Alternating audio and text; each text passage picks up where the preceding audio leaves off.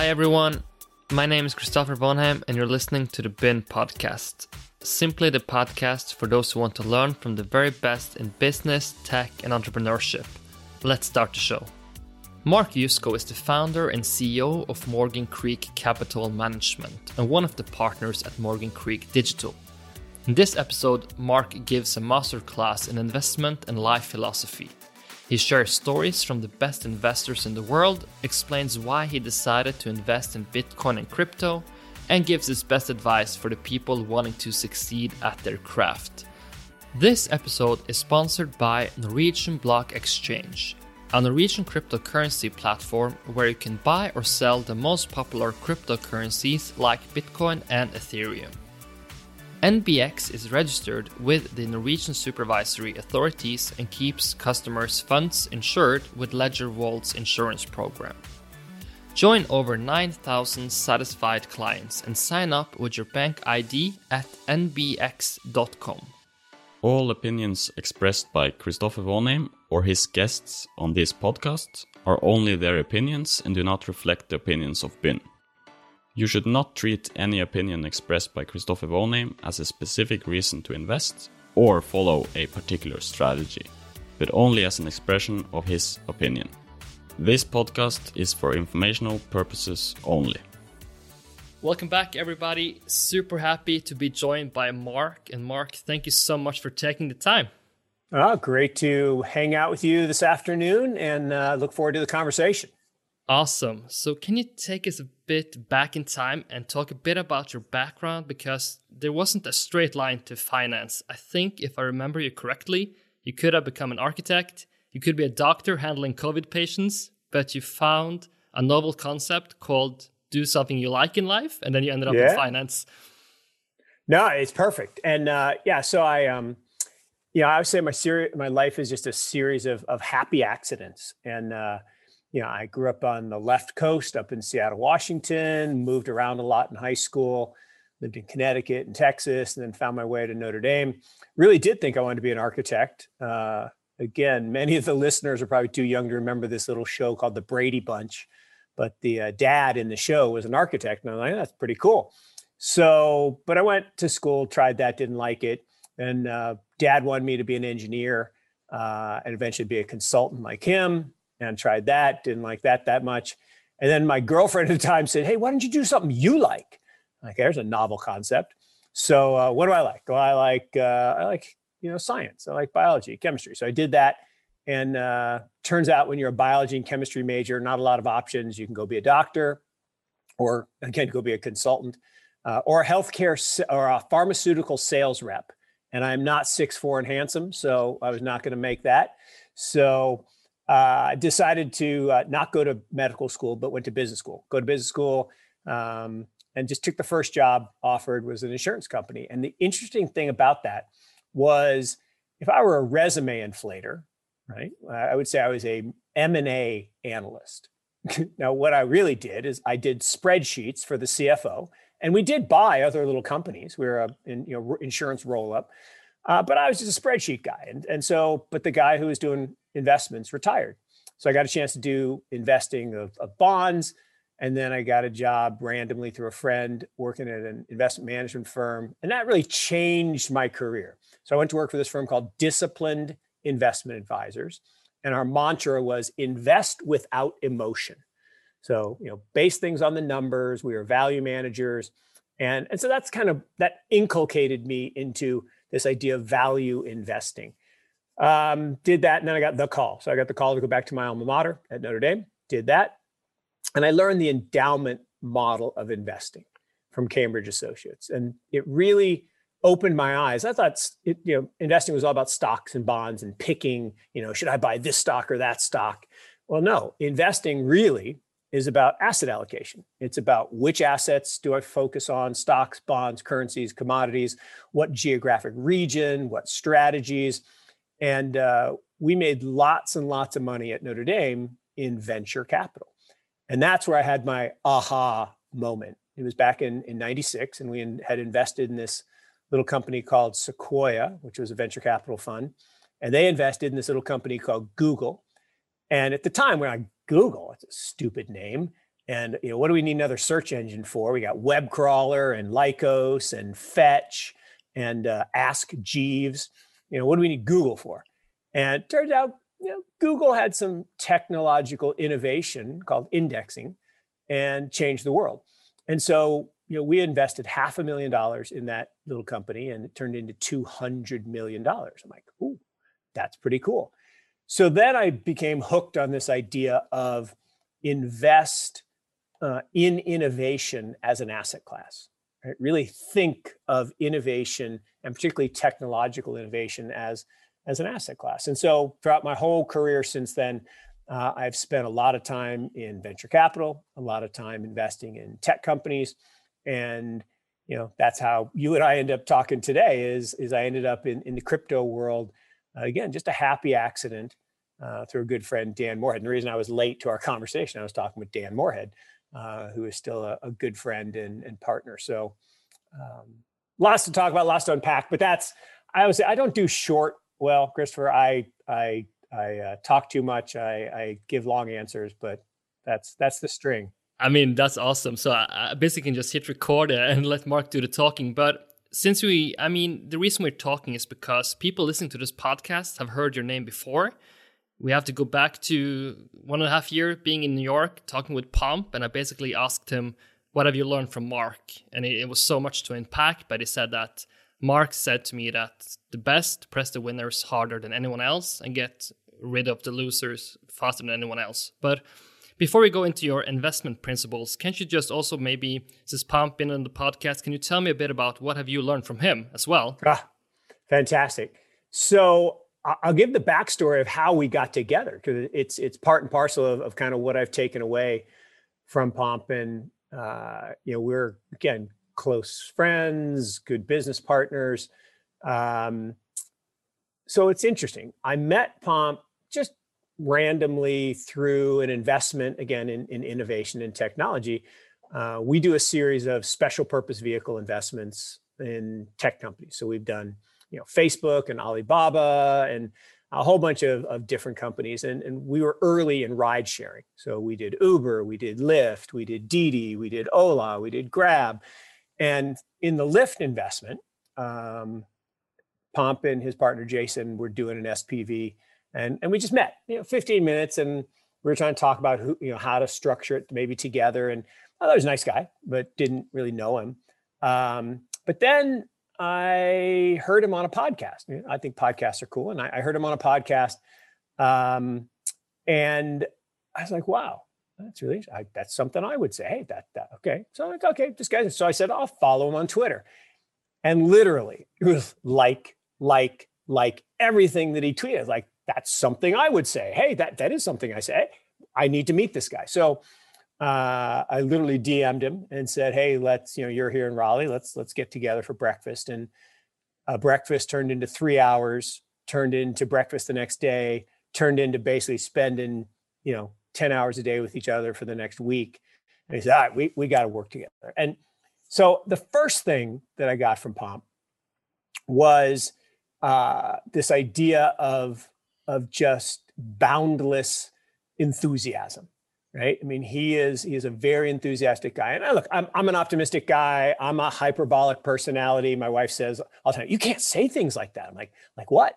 She says, you say things with such conviction. I said, what's wrong with that? She says, well, people will believe you. I'm like, well, that's kind of the idea. And she says, but what if you're wrong? She says, I'm wrong all the time. I'll change my mind. We'll do something else. But so boundless enthusiasm, one thing I really took away from Pomp. And that is the one thing I love. It's people like yourself, enthusiastic young people. I'm old, right? I mean, I've been around a long time. I got white hair. But man, the last 3 years since that breakfast with Pomp, and I have gone headlong down the crypto rabbit hole. I'm having more fun than I've had in my career. I'm hanging out with, the crypto kids, black t-shirts, although I don't have a black t-shirt on today, but I got a black shirt on. But it's so great to be around young, enthusiastic, really smart, passionate people. So that's one thing. Second thing is I have always been a big fan of what I call a fast motor. So my wife and I set up a scholarship program at our alma mater at Notre Dame.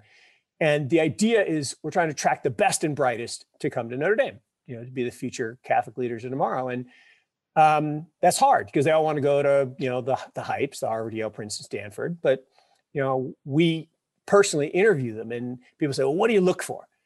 Fast motor, right? I want people who think fast, who do fast, who really want to engage in things. And Papa is one of the fastest motors I have ever encountered. I mean, he's always on, and that's cool.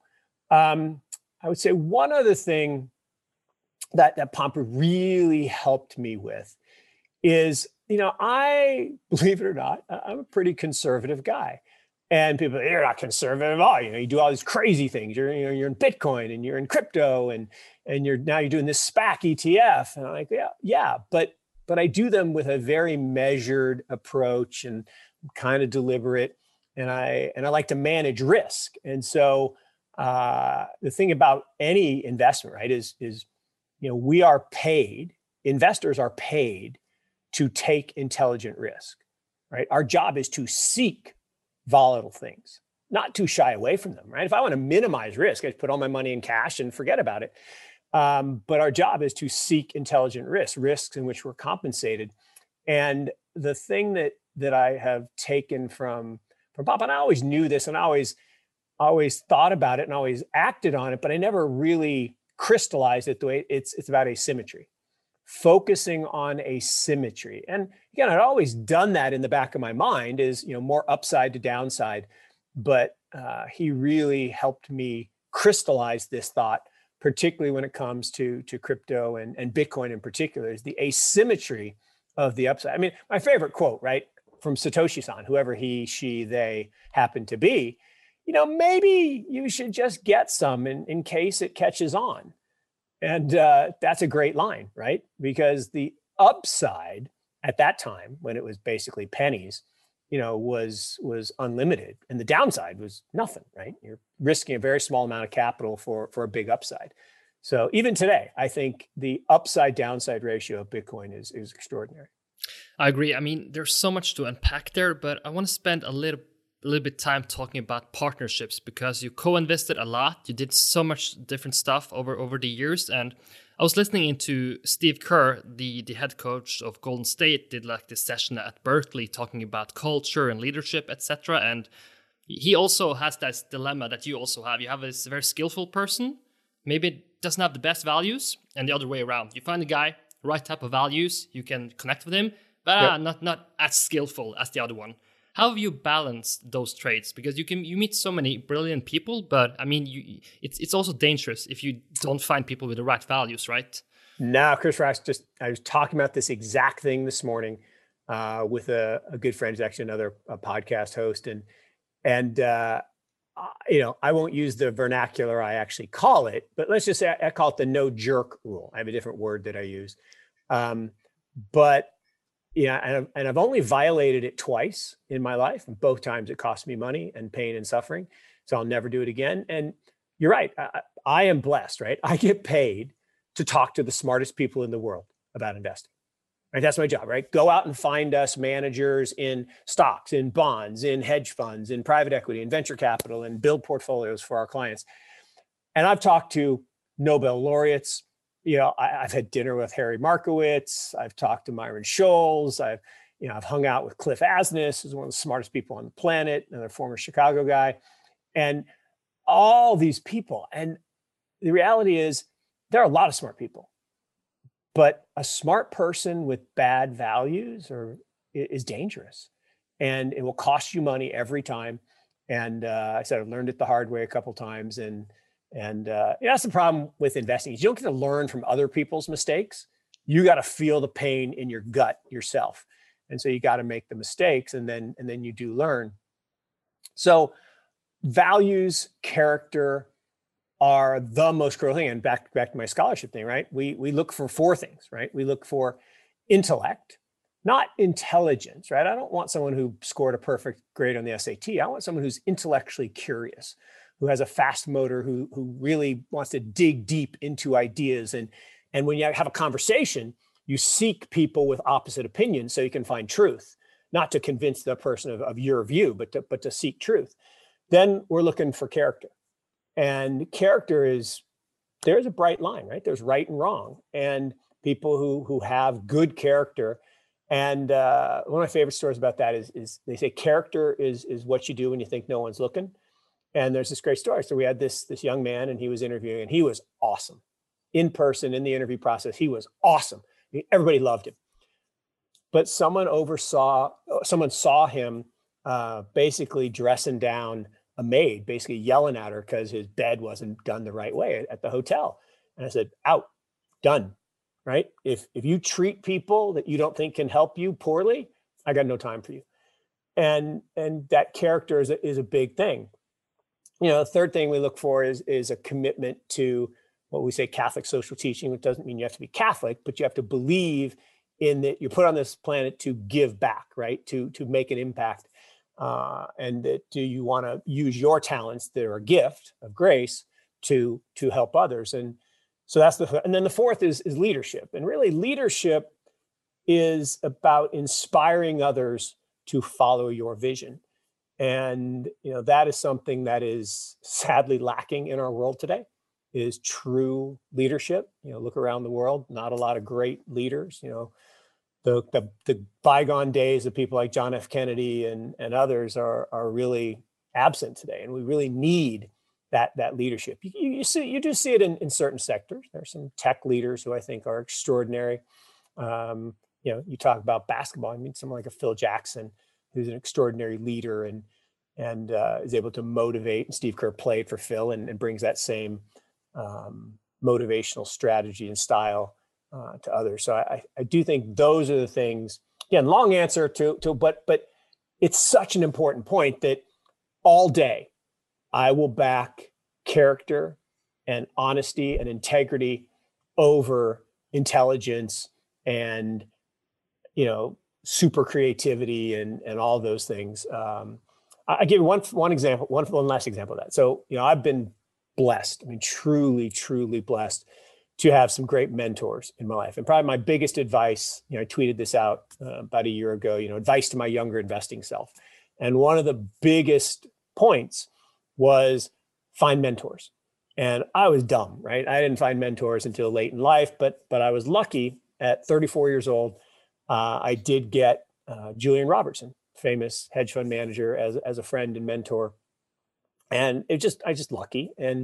But he was a man of impeccable character and integrity.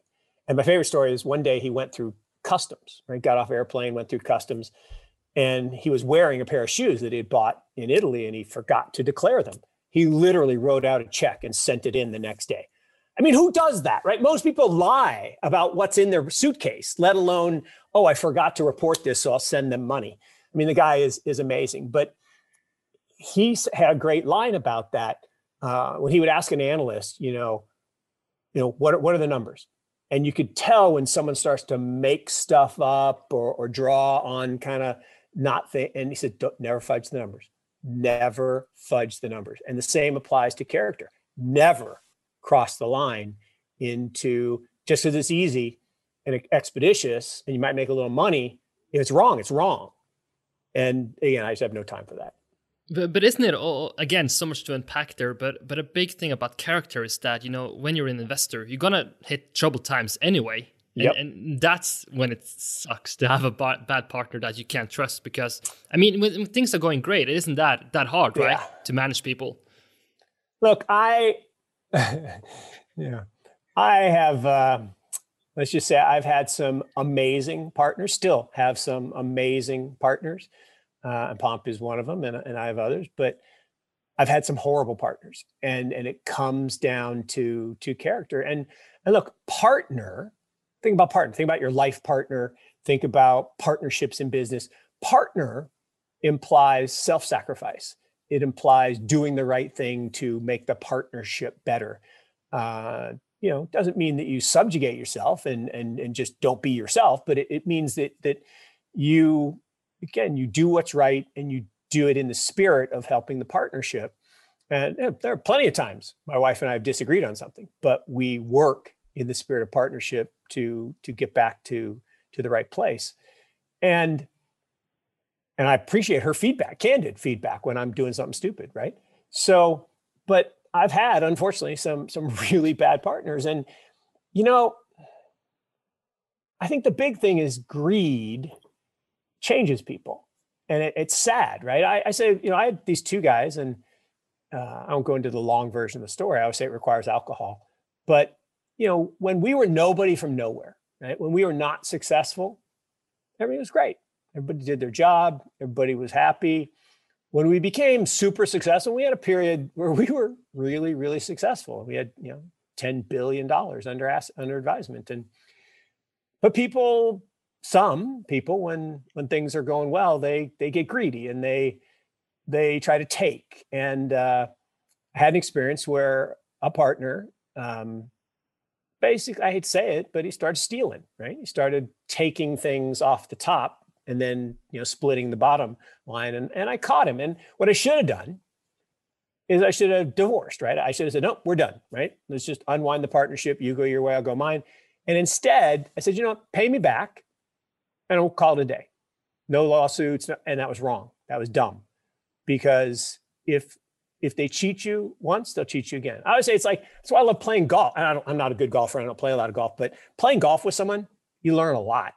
Right? Someone always improves their lie if they don't report their score the right way. Because your point, when things get hard, right? When you're in a partnership in an investment and suddenly the world changes and you got to take a write down, that person who cheats at golf is going to fudge the numbers and never fudge the numbers. You have this great line, and I love the story behind it. So if you can take the story, I would love it. But you had this the rule, I think it's a mentor told you that, never hire anyone over 35 years old. Do you remember that rule? Can you take it? Yeah, it's very funny. It's great. So I'm interviewing to be the CIO of UNC. And, I'm 34 years old.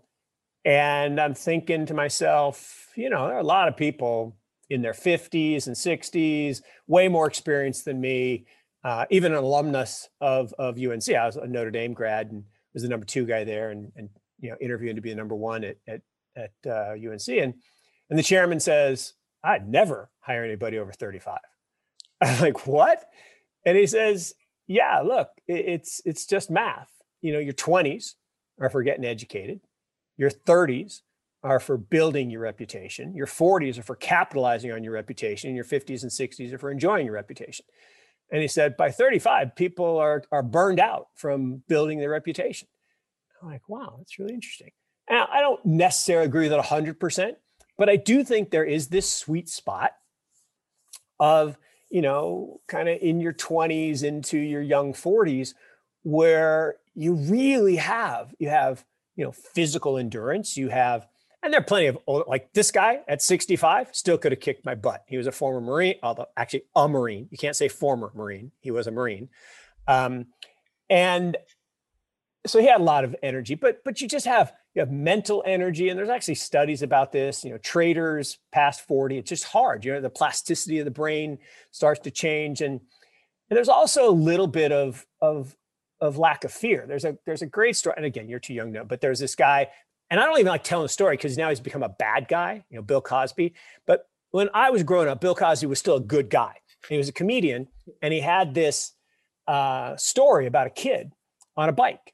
And he said, this kid was amazing, right? He would ride up the swing set and across the top and down the other side and across the top of the fence and doing circles like 6 inches off the ground. And he never fell. And the first time he fell? When an adult told him about gravity. And so when you're young, you don't know what you don't know, and you don't know what to fear. And that can be dangerous, right? Pomp was in the Army, and if you go into unfriendly fire the wrong way, you're going to get killed. And if you go into investments without protection, you can get killed. But Michael Steinhardt, famous hedge fund manager, has this great line. He's like, the great thing about young people is they are willing to try things. And yes, they'll make mistakes, but the mistakes aren't very costly because they don't have a lot of money. So he says, make all your mistakes when you're young, and it doesn't cost you very much.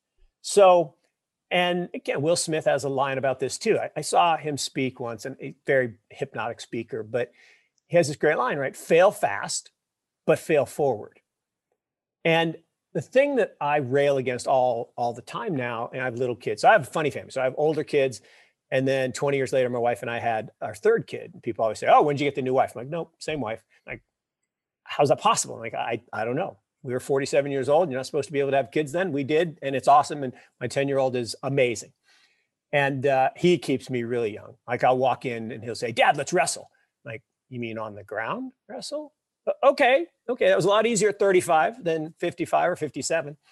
But the, see, now I don't, so far off the rabbit hole, I forgot what the point I was going to make. But anyway. No, but it's great. Great stories, Mark. I think another part, I mean, I love the podcast. Obviously, you did it with Pump, so there's a bit of the same questions here. But another part that just viewing it from the outside, I mean, you talked a lot about you feel like the market is a bit bearish. You've been on CNBC. You don't like the outlooks. And then you had this like wonderful comeback where I think you cited Eminem and you just went like, okay, I was wrong, but okay, I'm back. And I think it goes back to the principle that you're not afraid of being wrong. I mean, there's nothing wrong about having a mistake in the market because that's the way it's going to go anyways. But the big danger is to never change your mind.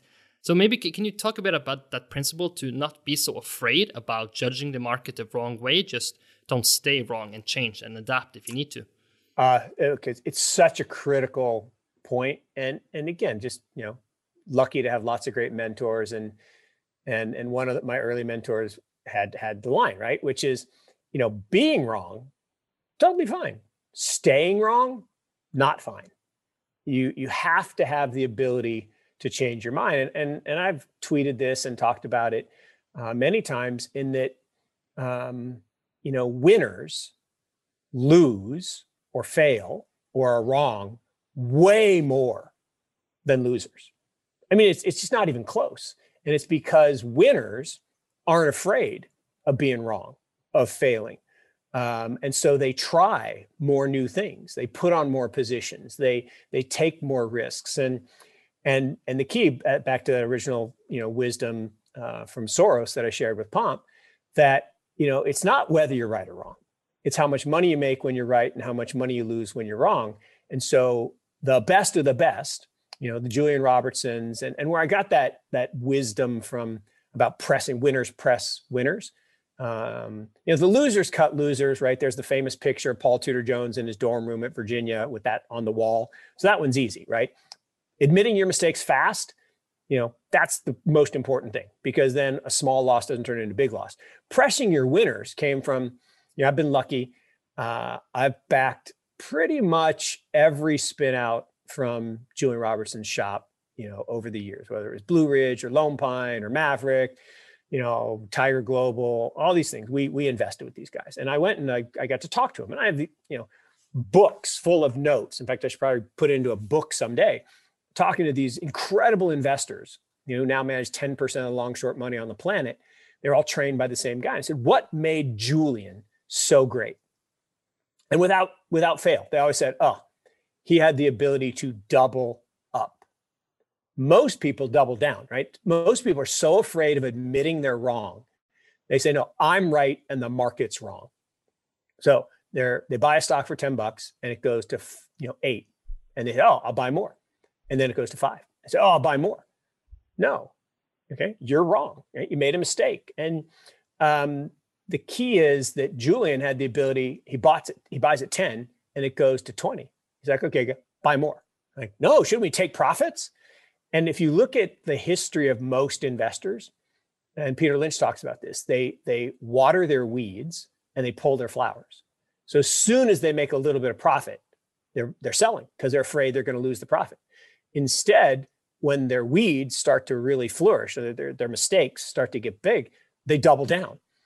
And that's the worst possible thing to do. So I really do try to focus on making lots of investments, partnering with lots of great management teams and lots of great investors.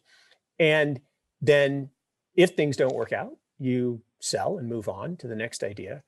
And I think part of it is, if you're intellectually curious, if you've got a fast motor, you've always got ideas, right? I always have ideas. They may not all be good ideas, and that's okay. You can try them out. And the more things you try and the more positions you put on, the more chances you have to win. And if you press those winners, then they can become a big part of your portfolio and your net worth. So again, kind of a meandering response, but there are a lot of pieces of it that are important. One is that ability to, I'm wrong.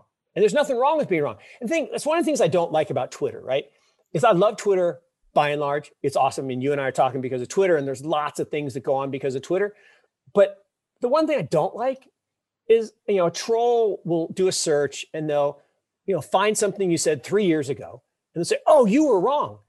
I'm like, really? You think I haven't changed my mind like 7 times in the last 3 years on that particular position? It's not like I put a position on and then I never changed my mind. But, Lord Keynes, he was given a speech, and next week he gave a speech and he changed something. And there was a guy who was at both speeches in the front row. And he says, Lord Keynes, last week you said exactly the opposite. And he says, sir, when the facts change, I change my mind. What do you do? Of course, right? If new information comes along or the world changes, you have to be able to change your mind and not be so wed to being right. And one of my other favorite lines, there's a great hedge fund guy that we've worked with for many, many years. And he had a really unique background in that his family owned a cable TV business. And he kind of came up through there. Then he went to business school. And then he said, I don't want to work in the family business anymore. I want to be a hedge fund manager. And he's very successful, multi-billion-dollar fund. And he has this poster as you walk in their office. And it says, with every investment, we get a little richer or a little wiser, never both. And it's such genius, because when you make an investment and it goes up, you learn nothing because you don't analyze it. You just say, oh, look how smart I am. Oh, so this game's so easy. But when it goes down, now you're focusing. What did I do wrong? You analyze it and you actually learn from it. So I think that's critically important, is to be able to admit you're wrong, to not let small losses turn into big losses, and learn from it. And one last pithy statement, because I'm actually staring at the book behind you on the shelf, which is Coach Smith, who was the famous basketball coach at UNC, has this great line, Ralph, right? When you make a mistake, you need to recognize it, admit it, learn from it, and then the most important thing, forget it. Because most people agonize over their losses or agonize over their mistakes. No, you need to forget. And I hate to quote Coach K after Coach Smith, because I'm a Carolina guy, but Coach K, I got to spend a couple hours with him one time, and it was awesome. And 2 things that are funny. One, about halfway through, he says, our businesses are exactly the same. And I'm like, oh, okay, Coach, how am I anything like the greatest coach in basketball ever, right? Hall of Famer. How am I anything like you? He says, well, think about it, right? We both identify and recruit talent. We both put together a team and a game plan. We put them on the court, and then we sit down. I said, holy crud, we have exactly the same business. It's awesome. I'm just like Coach K. But then he says something that has really, I've repeated over and over and over again, is, what separates the great players or the great investors from the average player or the average investor is the greats focus on the next play. The bad ones or the average ones focus on the last play. And we've all seen this, right? You're watching a basketball game or a hockey game or whatever, and you make a mistake, right? You miss a shot. And then you run back and you commit a stupid foul because you're thinking about missing that shot. He says the greats don't even remember taking the shot. They just go back and play good defense, steal the ball, make a layup. So they're always focused on the next play. And Michael Jordan has the great line. It says, look, there have been thousands of times where I've had to take the winning shot and I missed. I don't even remember taking the shot. I just want the ball the next time because I'm going to make the next one. And it's that confidence, not arrogance, but that confidence to want the ball, but to know that you aren't going to be burdened by this set of mistakes, because we all make mistakes. And in investing, look, the data is incontrovertible, right? The legends, George Soros, Michael Steinhardt, Julian Robertson, Stan Druckenmiller, are right 56, 58% of the time. The average person is only right about 40% of the time. I aspire to get to 50, right? Because then you got the odds in your favor. But again, it's not whether you're right or wrong. It's how much money you make when you're right, how much money you lose when you're wrong. Awesome. I mean, you mentioned Twitter, Mark, and of course you're a must follow on Twitter, but I want to read a tweet you wrote, and because I want you to pair that tweet into the story of Bitcoin, where you wrote that the greatest wealth is created by being an early investor in innovation. Making that investment requires believing in something before the majority of people understand it. You will be mocked, ridiculed, and criticized for your non-consensus action, but it's absolutely worth it. That has to be the story about Mark, Bitcoin, and crypto. Well, it's actually the story about Mark and most things in my life. I say in my life, for whatever reason, I've made a habit of hanging out with the bad guys. And what are you talking about? Right? And if you think about it, all technology starts at the fringe, right? Who was the first person who had a pager? Drug dealers. Who are the first people that use the internet? Porn. All technology, the new technology, the emerging technology starts at the fringe.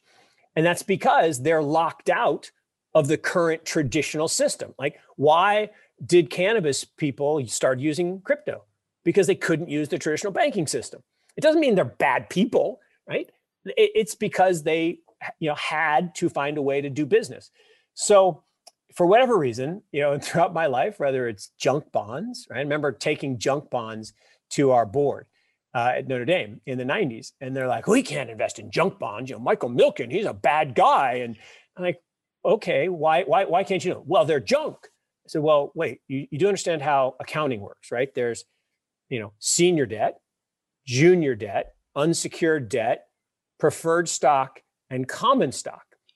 We have 60% of the fund in common stock, which is junior to this unsecured debt, right? So it has more risk. You're like, well, that's not, well, yeah, that's right. But no, don't hate the game, don't hate the player, hate the game. So they got around it, and we invested in junk bonds, and we made a ton of money. And, then when it came for the internet, right? When we made that investment in Google or Yahoo, which was another one they loved because stupid name, or eBay. I remember taking eBay, and they're like, you want to invest in garage sales online? Are you an idiot? I'm like, no, I think it's gonna be really big. It turns out it's really big. So it's not just about Bitcoin, and clearly it applies to Bitcoin. It's my pinned tweet today because, people want to associate with Bitcoin. I'm happy with that, but it's true of everything. And that's why I think innovation as an asset class is so important. And there are only 4 asset classes. There's stocks, there's bonds, there's currencies, and commodities.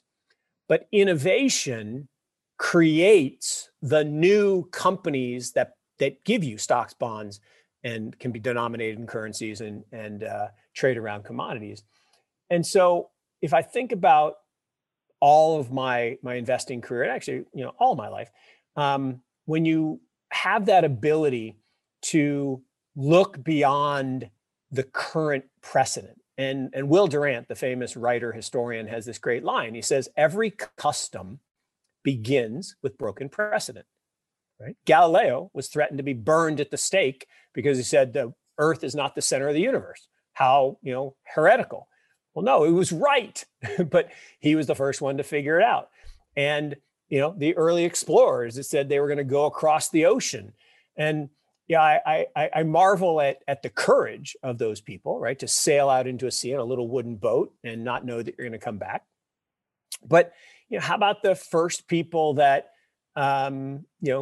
used the internet and thought that this was more than just a government, communication system, or the first people that used computers. I love, I grew up in Seattle, and a lot of my friends don't work, right? They were smart enough to go to work for Microsoft, and I didn't. And if you've ever seen the picture of the original Microsoft 7, you'd forgive me. They were a little ragtag looking group. I mean, Bill Gates' glasses were like this big. He looked like he was 12 years old. But that was a dumb decision, but I made it. But Steve Ballmer's mom famously said, honey, why would you go to work for that company? No one would ever want a computer in their house. He has 18 billion reasons he was right, mom was wrong. And so you have to break precedent. You have to say, no, people will have a computer in their house. No, people will carry around a supercomputer. This little thing right here is 100 times more powerful than the first computer I bought from Michael Dell from his dorm room at University of Texas. He started this company, PCs Limited. He assembled computers in a dorm room. He sold them to people like me who bought them because he got rated the editor's choice in PC Magazine, which I didn't find out until 10 years later. He paid PC Magazine to get the editor's choice. Genius. I mean, the guy is a business genius. Maybe not a tech genius, but certainly a business genius. He might be a tech genius too, but I don't know. It's like people say, Bill Gates, he's a tech genius. No, he's the most ruthless businessman since John D. Rockefeller. He just tore people's hearts out in negotiations, and he's really, really good businessman, great marketer. He may be a tech genius, I don't know. But I think the other guys were tech geniuses at Lakeside.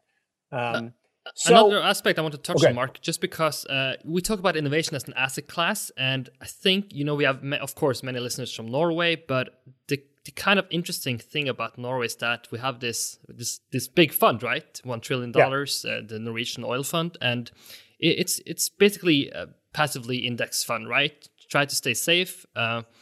But then I would like you to tell me a bit about demographics, growth, and maybe use Singapore as an example as well, because in the financial markets going forward, it seems like Singapore has a bit more advantageous model than Norway that is more passive, relying on, the stocks basically to do the job. So how do you view that more safe model? And if you compare that to Singapore, which has basically been much more into innovation, trying to fund venture capital, etc. Look, it's a great insight. And look, Norway is wonderfully blessed to have this huge asset created by the oil wealth. And that's wonderful. But again, playing not to lose, or in US football terms, playing the prevent defense, what it does, it prevents you from winning. And so many times you see people try to protect something so much that they end up losing it. It's, they're squeezing so tight, it slips through their fingers. And again, I don't mean to criticize what's going on at Norges, because I've actually, one of our students works there. One of our former scholars works there. And so I have nothing negative to say other than your point is really well taken, in that if you think about any portfolio, right, it should be broadly diversified. And when you're huge, like Norges or Temasek and Government of Singapore, some of the California state pensions, you have to have a big chunk of your portfolio in traditional stuff, right? It just, you're so big, there's only so many things you can own. But the difference between a GIC and Temasek in Singapore and all these others is they figured out that money is a blessing, right? That money has a long duration. It's not going to be spent tomorrow. And therefore, the longer your duration, the more risk you should take, risk being measured by volatility. And what you want is to seek volatility, right? Markowitz won the Nobel Prize for this, right? When you take assets that are volatile and you add them to other assets that are less volatile but uncorrelated, you reduce the volatility of the portfolio and you increase the long-term compound return. And so we know for a fact that the best long-term performance comes from the illiquidity premium, right? The premium you're paid to accept other people's liquidity preference. All of us, right? Everyone listening to this, we have a finite life. Unfortunately, working on biotech to fix that, but right now we all have a finite life. So we're going to spend our money in our lifetime, or we're going to leave it to our heirs or whatever. But we have needs for cash flow. Well, long duration funds like sovereign wealth funds, big pension funds, endowments, foundations, they have a longer duration. They live, in some cases, live forever. And so they should take advantage, right? There's only 4 ways you can make money in the whole world. You can take credit risk, you can take equity risk, you can take illiquidity risk, or you can use leverage. Those are the only 4 ways. And that's it. So if you think about a big sovereign wealth fund putting most of their capital in traditional assets that are getting credit risk and the equity risk premium, that's fine, but they're leaving on the table this opportunity for illiquidity premium. And that illiquidity premium, particularly in venture capital, right, which is where innovation occurs, can be monstrous. And so what GIC and Temasek have done is they said, okay, we're going to have our core portfolio, but then we're going to have a big allocation to this investing in these companies of the future and this innovation. And what it does is it makes your wealth work harder. And that's the one thing I would say a lot of these big pension funds are missing. They're missing an incredible opportunity. Like I always say, I could solve the U.S. deficit problem. And people say, well, what are you talking about? I said it's simple, right? Instead of running our Social Security system like a pay-as-you-go system, right? So my taxes go to pay my mom's retirement. What they should do is run it like an insurance company, which is what GIC and Temasek do. So you take the money, you take my premiums, and I would actually have to pay less then, but you put them in a pool and then you invest them, and you invest them in long duration assets like venture capital, and you build wealth, and then you can pay out a greater proportion to the beneficiaries. And it's a pretty simple concept. It's been done for hundreds of years by lots of successful businesses. But unfortunately, to your point, a lot of the big sovereign wealths and pensions just haven't been able to embrace it. And I think it's because there's a great article written by Barton Biggs in the 90s when he was at Morgan Stanley. He's passed now, God rest his soul. But he wrote Group Stink. And it's 2 pages. And it's the best 2 pages ever on why groups make bad decisions. So you think about a Norge pension board or a CalPERS pension board or a UNC, where I was, pension board or a endowment board. They will, by definition, make bad decisions because, Buffett was right. An investment committee should be an odd number and 3 is too many. So individuals will always make better decisions. Why? But, we don't have a big group here, but if we had a big group on this podcast and I said, all right, what's the best restaurant in, Norway? I would get McDonald's. Like, how can I get McDonald's? Well, it's because if I ask any one person, you would give me a great restaurant. Someone else would give me a great restaurant, another person. But when you're in a group, you don't want to look stupid. So, well, I like Indian food, but they might not like Indian food. Or I like Greek food. They might not like Greek food. Or I like, traditional Norwegian food. They might. So, I'm going to go continental. Oh, well, continental. Well, they might not eat, McDonald's because it's easy. Everybody knows it. Like, no, I don't want to go to McDonald's. I want the best restaurant. And same thing's true in pensions. Is a group is never going to say, I think we should take more risk, not less. Well, no, we're not taking more risk. We're taking more targeted risks in assets that have upside. And back to my pinned tweet, right? The greatest wealth is created by investing in something that you believe in before others understand. That means embedded in the upside is all of the underappreciated or misunderstood gain, right? If you invest in something and you feel really good about it, you're going to lose money because it's already in the price. Because herd behavior, it's really easy to buy Apple now. It was really hard to buy Apple 20 years ago. It's easy to buy Amazon now. Really hard to buy it 20 years ago when it was a little plastic desk and Jeff with his, he didn't look like the Hulk Terminator like he does now with the hot girlfriend. But it was really hard to invest. And here's the crazy thing. I always say Amazon is very much like Bitcoin. So people say, oh, Bitcoin is too volatile. I'm like, oh, really? Okay. So despite all that volatility, it's gone from 0.004 cents to 37,000 as we speak right now, 37,000. But it's volatile. Oh, okay. So when was the good time to sell? Okay, how about this? Amazon, in the 20 years as a public company, has had a double-digit drawdown every year, including this year. And the average is 31%, twice more than 90%. When was a good time to sell Amazon? That would be never. Who owned it since the IPO to today? Jeff and his mom and dad. And now his ex-wife has them. But that's it.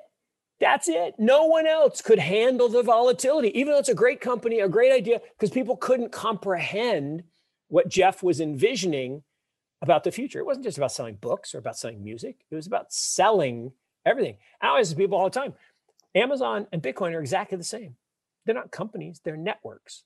What does Amazon do? They don't make anything. They connect buyers and sellers. That's all they do. And they take a cut. What is Bitcoin, right? It is the fuel for the internet of value. It is the base layer protocol for money over internet protocol. Maybe the greatest invention I'll see in my lifetime. I hope to live a long time, biotech and all, but it could be, and I believe this, the greatest wealth creator in my lifetime, which is awesome. And I got a ringside seat because I ran into Dan Moorhead, who 7 years ago, look, telling a story on myself, not as smart as I think I am. So 7 years ago, Dan says, hey, come to San Francisco, let's talk. He says, I'm shutting down my hedge fund. I'm gonna start two funds, one to do Bitcoin, one to do blockchain infrastructure. I'm like, oh, infrastructure, picks and shovels. I'm in, love it. Bitcoin, I would say, look, I was not running drugs on Silk Road. I was not a cryptography student. Didn't get it. Bad mistake. Bitcoin fund, best performing hedge fund in the history of hedge funds. It's up about 250%. Not 250, 250 times. 250 times. Now I made 11 times my money in Dan's first fund. I'm not complaining.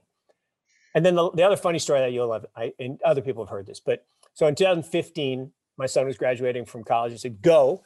He wanted to live in San Francisco. Go to San Francisco, go to Dan. He'll introduce you to some internet company or blockchain companies and just pick one. So he looked at Coinbase and Zappo and BitPesa and like, Dad, I don't know. It might be a big thing, but I'm just going to go with KPMG. It's safe, gets me to San Francisco. And so we got to chuckle over last Thanksgiving. He's like, okay, fine, Dad, you were right, but you're not as smart as you think you are. I'm like, oh, do tell. He's like, well, you didn't lever up the house and put it all in Bitcoin. I'm like, good point. Okay.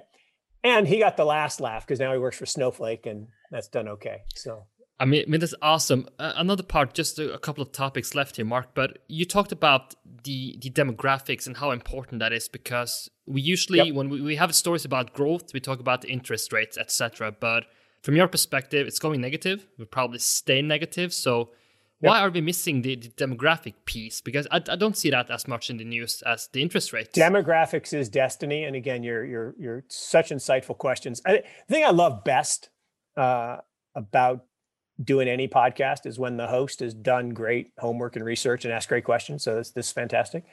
But look, demographics is destiny.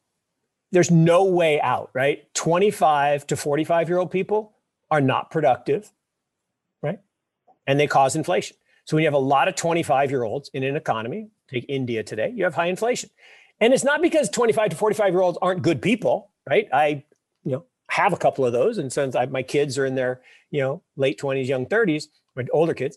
And it doesn't mean they're not good people, but you're not productive the way the world measures productivity because you're learning your craft. 45 to 65-year-old people, myself included, are really, really productive.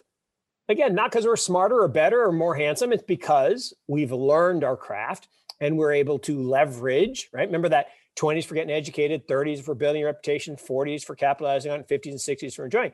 It's in those 40s and 50s where you're really blowing and going. And so that's fantastic. 65 to 85-year-old people, not productive. Perfectly nice people, and they don't spend a lot. So it's not shocking that when you have a lot of 65 to 85-year-old people like Japan, two things happen. One, your interest rates fall. Actually, three things happen. I call them the killer Ds. One, your interest rates fall. So that's the first impact of bad demographics. Second is you get wildly indebted because you promise all these things called entitlements. And an entitlement is a promise you make to yourself that you don't fund and you ask your kids to pay for. Who wouldn't vote for that? All old people will vote for entitlements. So you get massive debt in the economy, and those two things cause deflation. And so we're in a deflationary death spiral in the Western world because of the aging population. Every day, 10,000 people in the United States turn 65. Every day, 10,000 people in Europe turn 65. There's no way to stop that, right? When I found out we were pregnant at 47, I'm like, hey, I don't want to turn 48. It's hard to be 48 and have a baby. Guess what? I turned 48, and then I turned 49, and then I turned 50. You can't stop it. And so there will be more 65 to 85-year-old people who are not productive and who are a drain net on society. Again, not because they're bad people and not because they don't deserve it, but just is. And so Japan leads the way, interest rates, inflation, go down. Okay, they have negative CPI again. They're in deflation. Europe, same thing. Europe has negative interest rates. Ridiculous. Capitalism does not work with negative interest rates. And why would you put your money in a bank and pay when you can unbank yourself and put it in Bitcoin? Makes no sense. Or deposit at BlockFi, even better. So America is right behind it. So Japan, 9 years later, Europe, 11 years later, or 2 more years later, 11 years after Japan is the US. And so everything that happens in Japan, you can just see 9 or 11 years later, it's going to happen in Europe and the US. So Europe is going to slow. There's no way you can have high GDP growth when you have a decreasing working age population. And eventually you guys, the echo boomers, the kids of the baby boomers, will drive a great resurgence. We will have an amazing, amazing resurgence, 10, 12, 13 years from now, and it'll be awesome. But between now and then, we're going to have low interest rates, we're going to have deflation, and we're going to have governments that overspend. And it's going to be an incredible environment for real money like Bitcoin. Great points. Another topic that I just want your 2 cents on is like the pairing of the math piece in stocks and the storytelling. Because as long as I've been in the stock market, let's say the last 5-10 years, it seems like the storytelling is just getting better and better. So the better the story, the prices go up. But I mean, you live to see both those sides where the math, the fundamentals actually drove the market. How do you see that evolving in the future? Because it's gotten pretty insane now in terms of the storytelling outweighing the balance here. Yeah, such an incredible question. And look, I may be the worst trader of equities on the planet. I'm a value guy. And we're all formed by our initial experiences, right? I went to work for a bond house and then an insurance company and then an equity shop that was value. And that was my inculcation into the business. And so I believe in value. I probably have a value gene. I'm just cheap. I mean, I drive a little Kia. I don't spend a lot. I'm cheap, and that's just me. I mean, I don't understand wasting money. I mean, you see 2 things, and they're the same, and one's $1,000, one's $100. Why would I pay $1,000 for the same thing? In fact, my son has funny thing. So my daughter and her friend were down looking at purses when Kate Spade was the hot thing. And he literally said it was great. And I was like, I trained my son well. He said, why would you pay $200 for that little black tag? And they said, what are you talking about? It's a Kate Spade bag. He says, no, the bag is worth like $5. That little black thing is worth, $200. So I'm a value guy. So I'm horrible at the stories, right? I missed Tesla. I don't own Tesla. I was actually short Tesla for a while. We actually made money early being short Tesla because I think, the Tesla story is a crazy one, but then we covered the short when it was started to get really stupid. And so we have no position today, but I agree with you. Storytelling is highly prized. And I think what's happened, and I think GameStop in the last couple of days is the perfect poster child for it, is we've gamified investing. It's not investing, right? Picking Scrabble tiles out of a bag and buying that ticker is not investing. That is speculating in the worst way. And it's this gamification of investing or trading that, we've seen this before. And this is not new, right? I tweeted out the other day a story from 2000 of a 16-year-old kid who got arrested and fined by the SEC for posting optimistic, untrue statements on a bulletin board. Because we used to have bulletin boards and chat rooms. They just weren't instantaneous and global like Reddit or Twitter. But it's the same old thing. And it's same thing at the turn of the century. People would hand out pamphlets with bad information to pump up a penny stock. That's why boiler rooms were called boiler rooms. So nothing new in this world. But the reason storytelling is so popular today is because of social media. And it creates these echo chambers that feed us what we want to believe in. And one of the problems is there's a good book on this called Belief. And it says that the way humans form beliefs is the opposite of the way they should form beliefs. The way we form beliefs is we're given them by our parents, by the media, by government, whatever. You're a Democrat, you're a Republican, you're a socialist, you're a Catholic, you're a Jew, you're whatever, you're given that. And then you accept all data that supports that belief and reject anything that's against that. What you should do is once you reach the age of reason, you should gather all the data. You should sit and analyze it, and then you should form a belief based on that data. That's why I love the scientific method. That's why I think my science training was the best thing for investing is hypothesis formation, hypothesis testing. You're wrong a lot. The experiment doesn't work, and then you have to form a new experiment. And that's the same thing in investing. And I think we've glamorized these stories to the point now where people will buy things without doing the math, right? We've suspended belief. I got in a debate with some guys at a class. I was doing a guest lecture, and I made a statement. I said, look, Tesla will never make money. Not ever. And the guys go, what do you mean? They make lots of money. I said, no, they've never made money. And they gap make money by selling tax credits, but they do not make money, right? They have negative cash flow. The only reason they exist is people keep giving them money. And you shouldn't pay a lot for that. He's like, oh, that's crazy. It's gone up. I'm like, yes, it has. It's gone up a lot, and I don't own it, and that's bad. But I believe, like MicroStrategy in 2001, which went from $3 to $330 as a short squeeze, and then GameStop's the same thing. Just because something goes up doesn't mean it's valuable, because price is a liar. John Burbank's famous line: "Price is a liar." The price is not the value. And I talk about this with Bitcoin all the time, right? When Bitcoin hit $10,000 in 2017, that was the value. That's what we believe fair value was of the network, according to Metcalfe's law. When it surged to 20, I tweeted out on December 18th, this is crazy. It's likely going to turn. And it did. Now, I'm not saying, I sold everything, but I definitely hedged. And I said it was going to take time to get through the next bear market phase after the halving. And I think the same thing will happen here. I think this year in July, we'll reach fair value, I think, which is around 100,000. I think we might blow right through that. But then price will be a liar and it won't be a good buy. So if you follow the Metcalfe's law parabola, that's the value, and that's what you should seek. And I think investors should always seek to buy value, buy things when they're undervalued. I was on CNBC in December 18, and Bitcoin is trading at $3,200. And Melissa, and I love Melissa, and she's great, and she has me on all the time. And she says, Bitcoin's down a lot this year. And I'm like, yeah, I know. And that's why we sold it a year ago. And but we're big buyers here. In fact, I will issue a challenge to anyone who will take it over the next 10 years. I get Bitcoin, you get S&P, $1 million charity bet, like the Buffett bet. No one would take me up on it.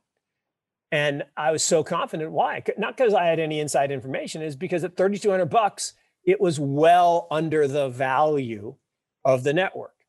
The price was a liar. And so today, I think we're undervalued a little bit. By July, I think we'll be if we stay here, we'll be undervalued by a lot, and we'll see where we go. I mean, that's a great insight. Just the last part I want to touch upon, Mark, because you said that, when you started in the industry, you wanted to learn, and then you wanted to build stuff. You build amazing businesses and co-investments, but you also said that you would like to teach at some point. You said you did a guest lecture. If you can broaden this a bit about capitalism, the things you're seeing in the US, because just being in Norway, reading the Twitter feed, it doesn't really give insight into the climate in the US, but it seems like something is deeply broken. But I also don't like. I don't also feel like saying that being on the outside, it's easier to talk to the people on the inside. So in your mind, how do you want to fix? How should US fix itself if it needs to be fixed? And what are the issues here?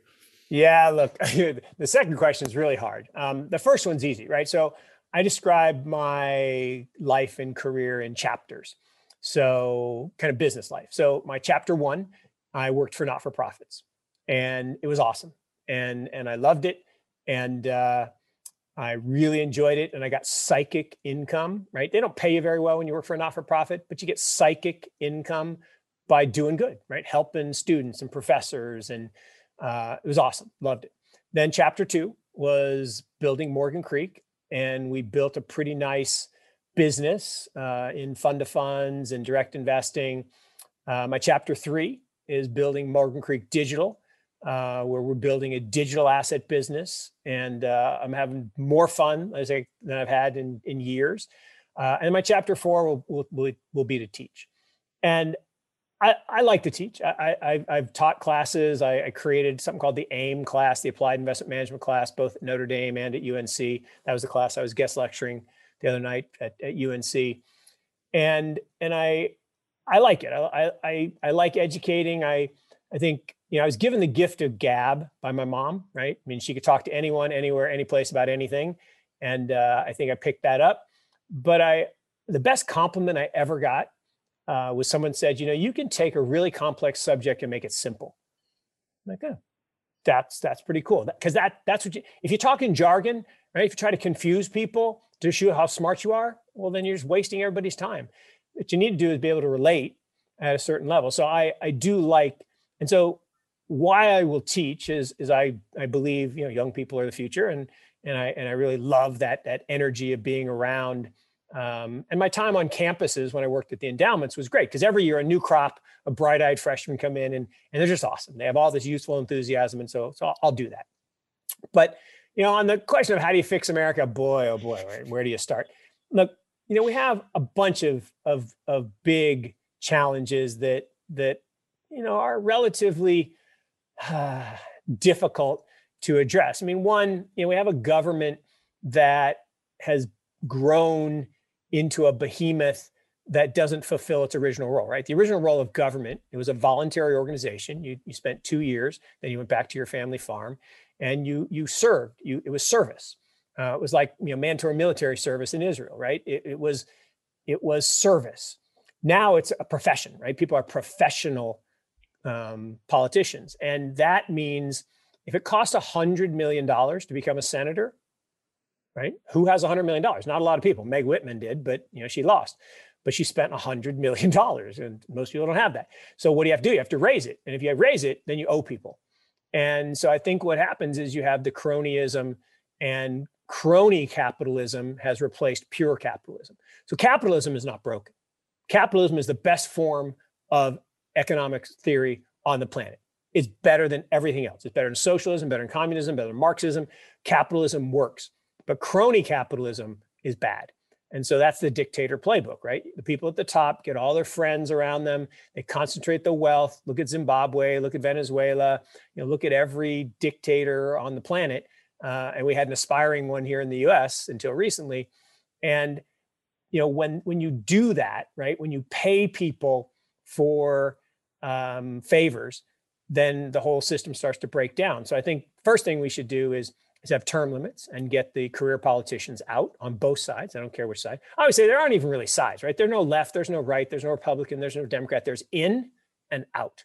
And when you're out, you do or say whatever it takes to get in. Remember, Trump was a lifelong Democrat who ran as a Republican. He was not really a Republican. He was like, whatever, I didn't even know what he was, but he just wanted to be in. And once he was in, he would do or say whatever it took to stay in. Thankfully, he's out. But there's no right, left. It's in and out. And I think we got to get some of the people out and bring some people in. Because the other part of the problem is the best of the best don't aspire to politics anymore. They don't have the John F. Kennedy-esque or Bobby Kennedy-esque kind of, I'm a really good, talented person. I will take time out of my life to serve. We have some of that. Some of the mayors in New York have been examples of that. Michael Bloomberg is a great example.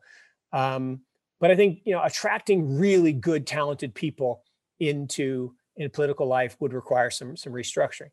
The other problem we have is this inequality issue that you mentioned. And look, we have the greatest income and wealth inequality in the history of the world, and it's horrible. And it's because of the political system that we've created. So we've sowed the seeds of our own demise. And what happens is it all comes back to money.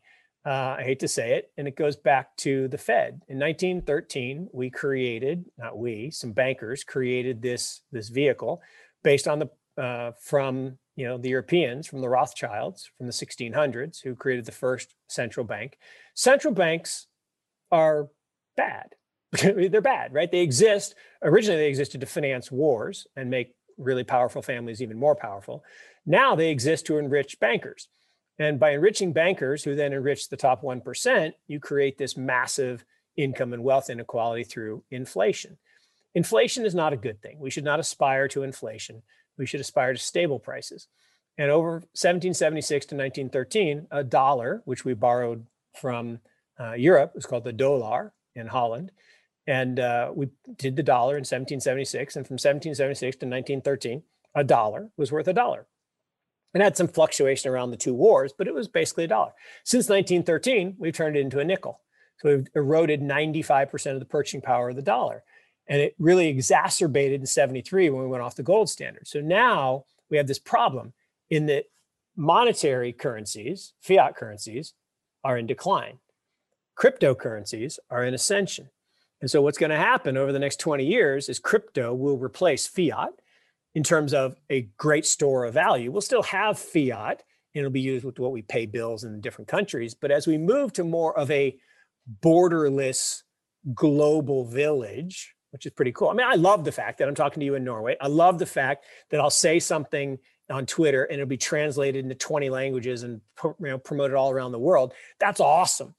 And the fact that Bitcoin money can be transferred anywhere in the world instantaneously, no borders, no regulations, is incredible. And that's the world in which we are moving. So again, long answer to your question, but a really important and insightful question. And what I think the US needs to do is, one, we got to stop with the American exceptionalism. All the smart people don't live in America.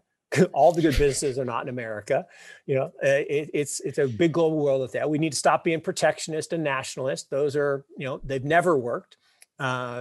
Smoot, Hawley, bad plan. That's what, Trump tariff man was trying to do. Cold War 2.0 with China, bad idea. Weakening, relationships with Europe, bad idea. Adam Smith was right.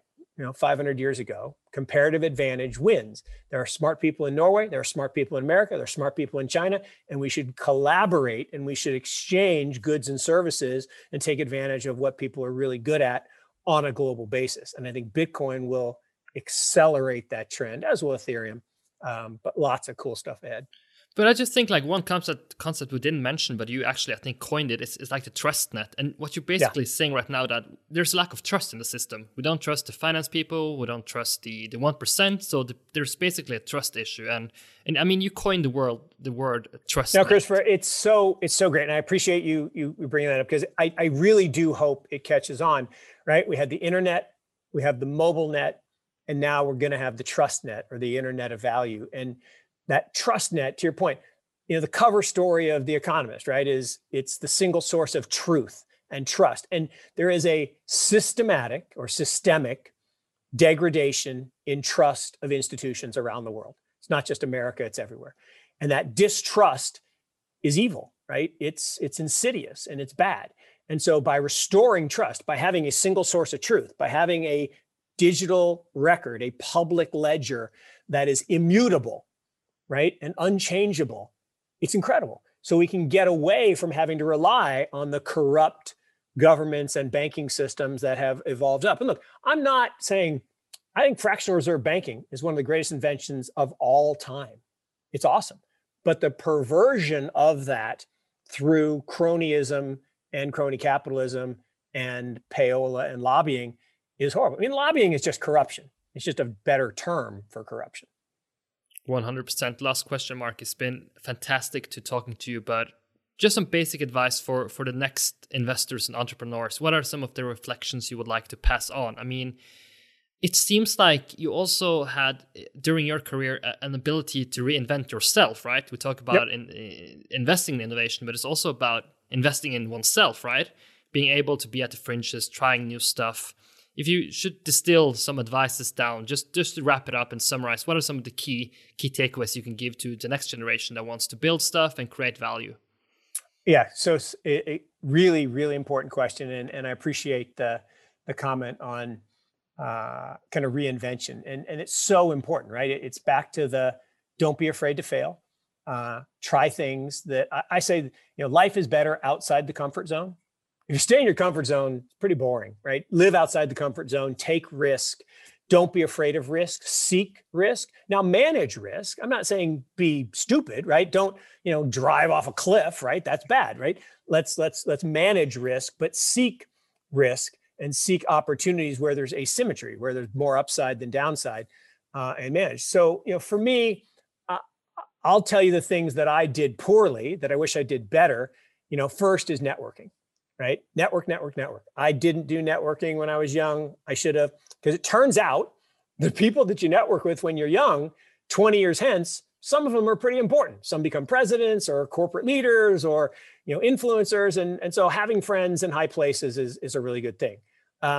So network, and, take advantage of, go to trade association events and hang out in Twitter chat rooms and DM. The other one is gratitude, right? I tweeted about this the other day. When was the last time you sent a one-line thank you to someone who helped you, someone who believed in you, or someone who inspired you?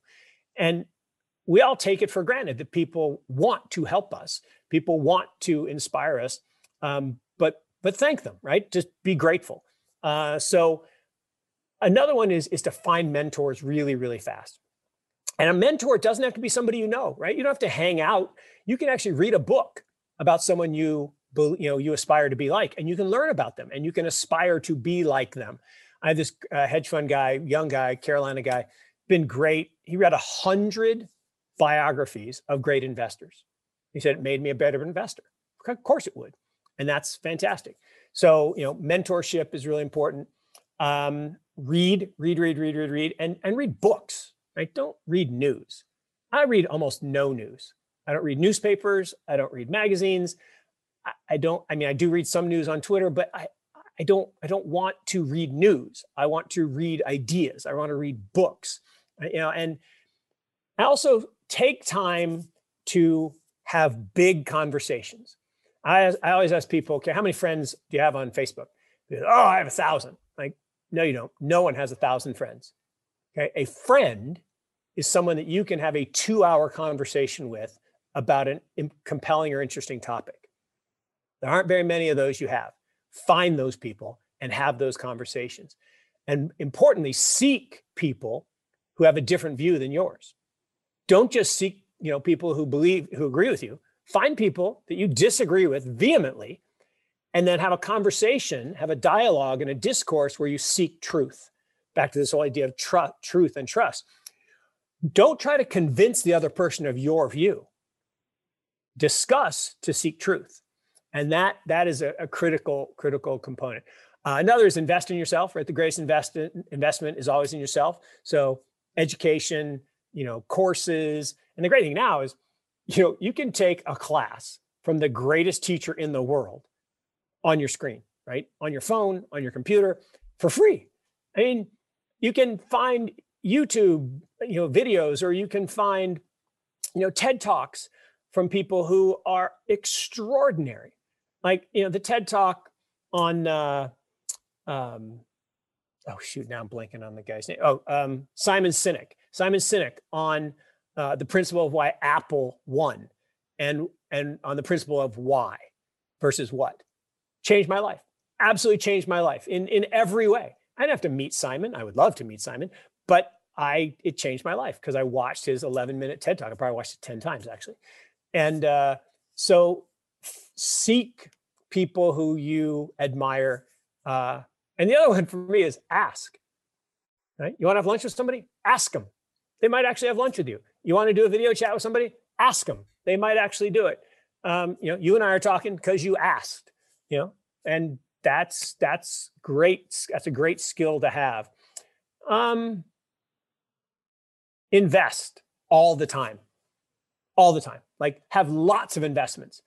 Shotgun. I mean, just don't wait till you know everything to make an investment. Have lots of investments and try lots of things. And I don't mean willy-nilly just spray and pray, but actually try lots of different things. And again, don't be afraid to fail. And when you're wrong, move on, cover and move on. But invest, because you learn by doing. And you have to feel that pain of loss. You have to feel that pain of mistakes. And again, you either get richer or wiser, never both. Richer is good, wiser is better, because wisdom comes from experience. Experience comes from bad decisions. And so making lots of decisions, some of them good, some of them bad, is really important. And just don't be afraid to fail. There's no stigma to it. Don't be afraid to be wrong. I would say strong opinions, loosely held. It's perfect. And maybe just one final thought is that you have to trust the process. I mean, it's very easy to look at Mark Yusko from the outside and say that this guy's a genius. But I mean, along your journey, there's been ups and downs, right? So it's not like as long as you keep digging at it, just stay at it. Because I think maybe if you have 2, 3 bad years, you will say to yourself, okay, this is not for me. I'm going to give up. But if you see the guys that are resilient, you just have to continue, right? Don't stop. Oh, Christopher, thank you. That is the most important word. The absolute most important word in everything we do is resilience, right? What separates the winners from the losers is resilience. We are all going to fail. We are all going to fall on our face. I've had so many just miserable failures. I mean, there's so many things I stink at, and you're kind to even use the G word with me. I am not the smartest tool in the shed, right? I did not get good grades. I did not get good test scores. I went to a perfectly fine college, and I did fine. And I'm not a dummy. Don't get me wrong, but I'm not.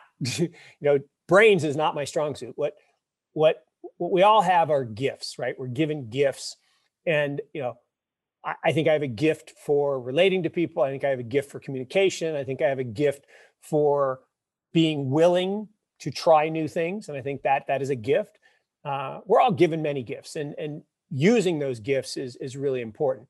And trying to improve the things we're not so good at, right? I try to get smarter. I try to learn. I read a lot. I talk to a lot of smart people.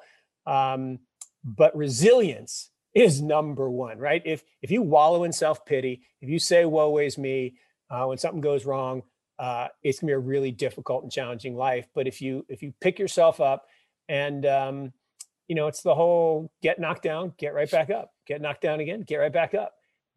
You just got to keep moving, and that ability to forget, to not dwell, and to be truly resilient. Meaning, if you think about resilience, right, is it gets dented, but then it heals itself back to the original form. It doesn't stay dented and say, oh, geez, if I didn't have this dent, I could be great. You heal, you are resilient, and you go forward and get right back out there. And look, there's so many opportunities and so many great opportunities, and it really is about what you make. You make your future, and you can do just about anything you put your mind to. Now, yeah, there are time, place, and events and circumstances, and it says, oh, but this person is born into poverty. Lots of stories of people who overcome poverty. Oh, this person's born, into a disadvantaged part of the world. You can move. This person doesn't have, good relationships. Find some other ones. And the internet empowers that. It's about commitment, right? If you're committed, and you are resilient and you are forward-looking, you can be successful and will be successful. And the last thing I would say is competitive, right? The most important thing in this world is to be competitive. And I don't care if it's sports or crossword puzzles or business or investing or service or philanthropy. Compete, baby, compete, and want to win. Pat Garrity, famous basketball player at Notre Dame, there's this great thing. They're playing Kentucky, and Kentucky makes this shot. There's only a couple seconds left, and everybody's hanging their head. And he goes, "What are you doing? We are going to win this game." And because the camera's right on me, we are going to win this game. And everybody's looking, are you crazy? We're not going to win this game. And sure enough, they get shot. They win the game. And after the game, the announcer says, "How did you know you're going to?" He says, "My dad told me. Winners win." Okay, winners win. And if you have that positive mental attitude, so life needs to be about a positive mental attitude, not a Pollyanna. Oh, everything's great if the fire's burning, but I can be positive about anything. Right? I got, I got COVID. Right? I didn't try to get COVID. I didn't think I was going to get COVID, but I got it. And I didn't wallow in self-pity and say, "Oh, woe is me." I made sure I, stayed healthy. I got my sleep. I drank my fluids. I did what the doctor told me, and it wasn't a big deal. And I know lots of people have had way worse situations, and it's a tough virus, but staying positive no matter what people throw at you, I think is really important. That was Mark Yusko, the legendary investor and innovator, sharing his biggest lessons from his career so far. If you liked this episode, it would be great if you could give it a review and also share it with your professional network. If you want to get in touch with me, Twitter is the place, @ChrisVonheim. You can also find more information in the show notes. Hope to see you tune in the next episode, and take care.